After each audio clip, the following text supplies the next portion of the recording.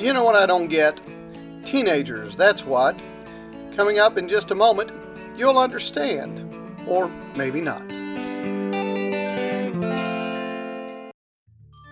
I want to change some things. I want to help more kids graduate from high school. I want more of my neighbors to have access to health care. I want to change what I see around here. United Way is creating real, lasting change where you live by focusing on the building blocks of a better life: education, income, and health.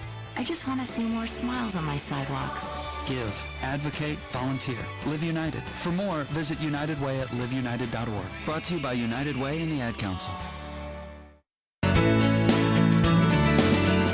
I've officially become a crotchety old man as I complain about teens these days, just amazed at their brashness and cluelessness, by what they do and what they say. There's an 18-year-old girl in Australia who escaped from prison a few days ago, so a picture of her was posted on social media, telling people if you see her, then let us know. In her picture, she's looking glum and disheveled. You know, they're not glamour shots at all.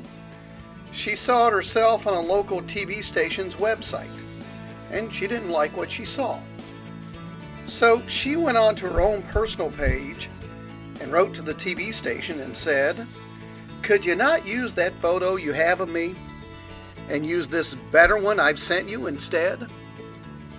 So she wasn't concerned she was a wanted escapee, of which she has been recaptured, by the way. She just cared how she looked on social media and what people might think of that or say. This girl's cluelessness is amazing, and her vanity ranks the same, which got me to really wondering if Kardashian or Jenner is her last name.